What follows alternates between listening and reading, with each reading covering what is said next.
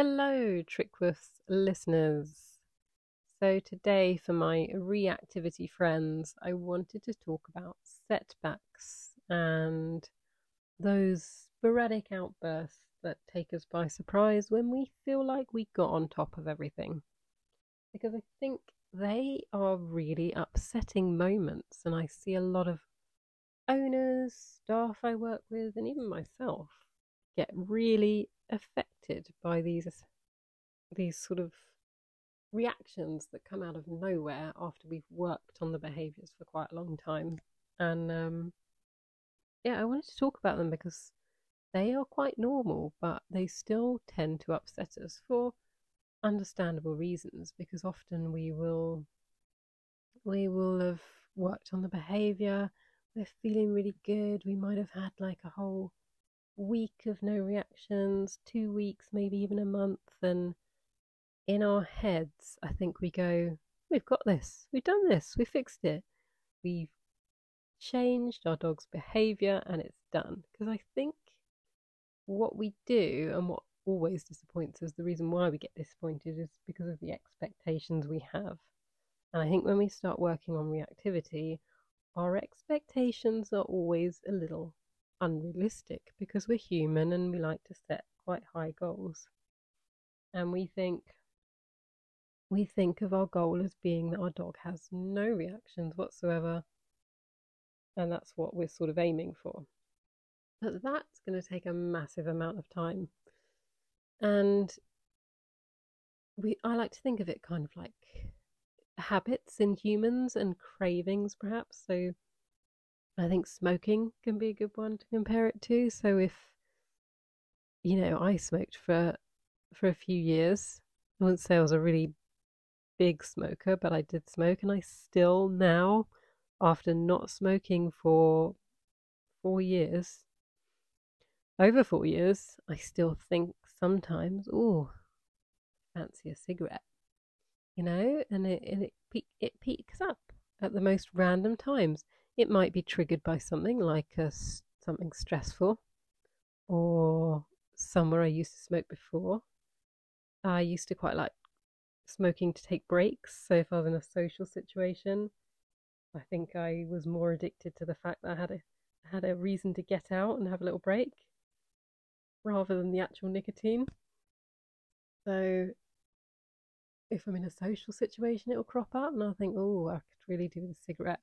Of course, I'm probably really thinking I could really do with a break, but it's those little moments that I would have a cigarette years and years ago that trigger these feelings of mine. And it's the same with sort of perhaps anxiety, or perhaps if we feel low mood, even if we feel like we're on top of it, it's going to crop up because it's there, because our brain has practiced that previously over and over again. And I talked about this before, where our brains are quite lazy and they like to form neural pathways, and it will gravitate to those pathways because they're clear, they've been practiced, those neurons are fired together, so they know each other, they work, it works. So your brain is always going to want to go for that behavior that's been practiced, and not the behavior that hasn't been practiced so much. Because we don't just have to clear a whole new neural pathway to create a new habit, we have to cover up an old one too. So when you're changing a dog's behavior, we're not just saying stop barking at the dog or stop barking at the person or the trigger. We're saying look at me instead, look at me instead. But we've got to cover up that old pathway that says bark at the dog, bark at the person. And so it takes time. And even when you think you've got on top of it, those sudden reactions that happen out of nowhere and really upset you, those are super normal.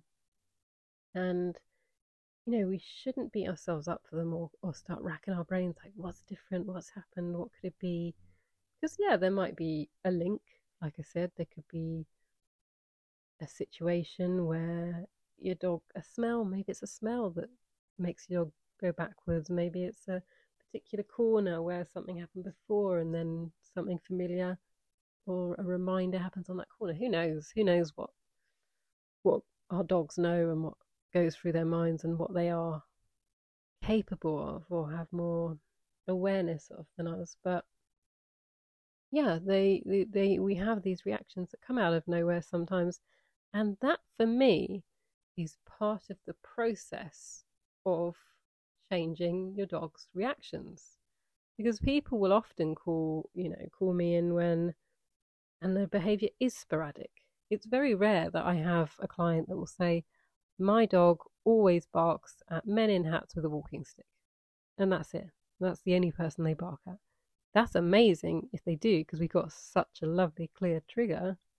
But it never happens, because all of it kind of starts to blur into sort of one thing. So it will start with that, and then somebody carrying a bag will be quite similar to someone with a walking stick, and that might trigger them. Or it will come to men in general because they've started off with men in hats, but then it just happens to sort of change to other men. Or there's a certain way they walk that's then carried on, and it goes on and it goes on until our dog's reactivity does become sporadic, and we can't really pinpoint specific triggers, which often happens with our dogs as well. People will always say that I don't get it. They can pass one dog perfectly fine, and then a dog that looks exactly the same, they can't cope. And we probably will never know why. We'll never know, because we don't live in the same world as our dogs. We don't live in a world of pheromones.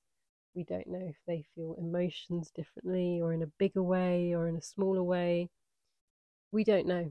We're finding out more and more, and it's fascinating when we do, but we can never really be 100%. So all we can do is gather information, sometimes make some assumptions, and try to be understanding to our dogs. And like I always say, stay curious and just question it. Maybe they could feel off today. Maybe they're not feeling well. Perhaps they had an association of something that happened last time. Maybe that dog was giving off a particularly bad scent or a bad vibe. Perhaps it was me. Perhaps I was particularly on edge today. Maybe my dog just picked up on that a bit. Not beating ourselves up for it, but just putting that into the information bucket. Oh, I was really anxious today. I bet that was it. Or I was really anxious yesterday. Maybe my dog carried that on from then. That's interesting. Yeah, I'm gonna keep that in mind. And yeah, and know that it's normal, and it is part of the process to have 2 weeks of no reactions, and then 2 days of huge reactions, and you think, what on earth? And I know it's really disheartening, because we get all happy and we're like, we did it, we cured our dogs. I had a reactive dog, and now my dog is not, and it's brilliant, and I've got on top of this. And then you go, oh, we're right back to where we started. We're worse than where we started. But what we have to remember is that work that we've done isn't lost. It's all in there. You have with your puppy, and you train it all these basic behaviors, and then it goes into adolescence and everything goes out the window. Those basic behaviors are always in there. And I always say to clients, that have put the work in puppyhood, and they have this crazy adolescent dog, and I say, if you hadn't put that work in, you would have had a dog you can't cope with. When they hit adolescence hard and they're a struggle and they've got those basics in, that's what's saving you, because you put that work in. And it's always there. So, because I've seen people that haven't put that work in, I've seen adolescents where the dog doesn't have basic skills in, and I'm telling you, those dogs more often than not end up in rescue or end up being a very big handful. So that work is there. When your dog comes out of adolescence, the work is still there, because all those basics are there. You'll see them, and it's the same with reactivity. You are going to go for ups and downs. That is going to happen. Say we are working on our emotional state. There is going to be times when we are on top of our own anxiety, and we're like, yeah, feel good, got this. I've got my coping skills, got my breathing mechanisms, I've got my mindset. And you might run with that for a few months, but then you might have a month where things go wrong. Something doesn't go well at work. There's a family issue, or there's something that happens in your life that throws everything off, and whoop, the anxieties come back. Or you're not feeling well, feeling run down, there it is again. And we make progress in that way. We are going to have a few good months, and then we might feel like we've had a setback, and that's okay. And then we get back on top of it. And the more we practice this, the more we manage to get back on top of it, and we overcome those times where we go a little bit backwards, the stronger we get and the better we get at coping with it. And the more aware we are of that we are going to get back on track. Because the first time it happens, you think, you want to throw it all in. You're like, oh, what's the point? I got there and then didn't work because my dog went backwards, so I give up. That didn't work. But it did. It worked. It's still there. It's just you keep having to redo it, and it's part of the process. So don't let that be the thing that upsets you. Don't let that be the thing that makes you give up, because that is normal. And I guarantee you, everyone else that is working with reactivity is on the same journey there. It doesn't just go away just like that. It doesn't just fizzle out. It comes and it goes, and it comes and it goes, and it gets better each time as it goes. But it is part of the process. It will become sporadic first. Then it will become really out of the blue, where it will pretty much be fine 90% of the time, and then that guy or that dog will come around the corner and blah, big bark. And we make excuses for our dogs, which is right. We should. Oh, this guy popped up out of nowhere. He walked too close. Yeah, did.